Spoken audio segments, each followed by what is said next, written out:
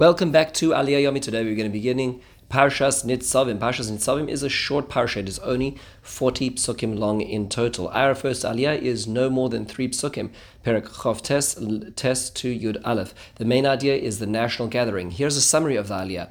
We hear that Moshe turns to Bnei Yisrael and says, "You are standing today in front of Hashem your God, your heads, your elders, your officers, all the people of Israel, your wives, converts, all in your camps, from the water hewers until the drawers of your water." What is this all for? To bring you into a covenant.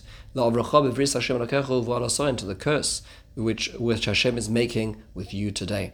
Very basic points to ponder. Number one, what does it mean you are in front of Hashem? The Ibn Ezra says this is all done, this whole ceremony is done in front of the Aron Habris, in front of the Ark of the Covenant, and that's why it's considered in front of Hashem, in front of the divine presence.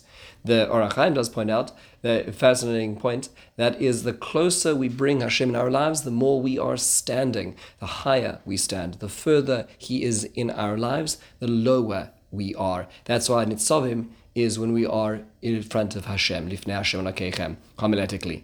Now, what is today? What is the Hayom today? Says Rashi, today is the day of Moshe's death. On the day of his death is when he's able to bring him into this covenant. It is interesting, the Chasam Sofer makes a comment on his commentary on the Torah over here, that in fact this is a reference to the fact that the world was created on the 25th of Elul, and yet it waited standing until the 6th day of creation, which is when human beings were created, which is the day of Rosh Hashanah, the 1st of Tishrei. In a certain sense, although all the very structures of the world were laid down, they were going to be dependent on the actions of humankind. Based on what humankind would be, they would either substantiate or destroy that world that they had been creating. That this Hayom, today in the Pasuk, is referring to homiletically that day of Rosh Hashanah, the day of creation, when we celebrate not the actual creation of the world, but the ratification of the creation of the world based on the actions of human beings. And that's the accountability that Moshe Rabbeinu is talking about in our parasha. It's interesting because Nitzavim is always just around Rosh Hashanah, just before or just after. Now, who are the wood hewers and the water drawers in this Aliyah? Rashi points out that they were Canaanites who already saw the actions of Israel and came to convert to Judaism, or to being part of the Israelite nation at the times of Moshe, like we would see later on in the times of Yeshua as well. And finally, what is this covenant? What's La'avracha b'vris Hashem Olasai? Rashi says the way they used to make covenants is they would take an entity, split it up into 2 pieces, and walk between it, much like the bris ben Abasarim that we're going to see in Parashas Lech Lecha between Avram Avinu and Hashem, the covenant between the parts. This explains the word La'avracha, to pass you through.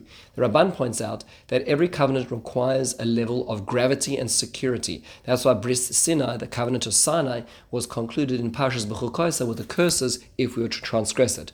The Bris Arvos Moav, the covenant made in the steppes of Moav, which is right now, is sealed with the curses in Parshas Kisavoy, which ultimately gives the gravitas to the covenant that has just been created. Finally, the Or HaChaim HaKadosh makes one other perspective, and that is that this parasha is about communal responsibility. Kisava may have been about personal accountability. You do this, then this happens. You don't do this, this happens.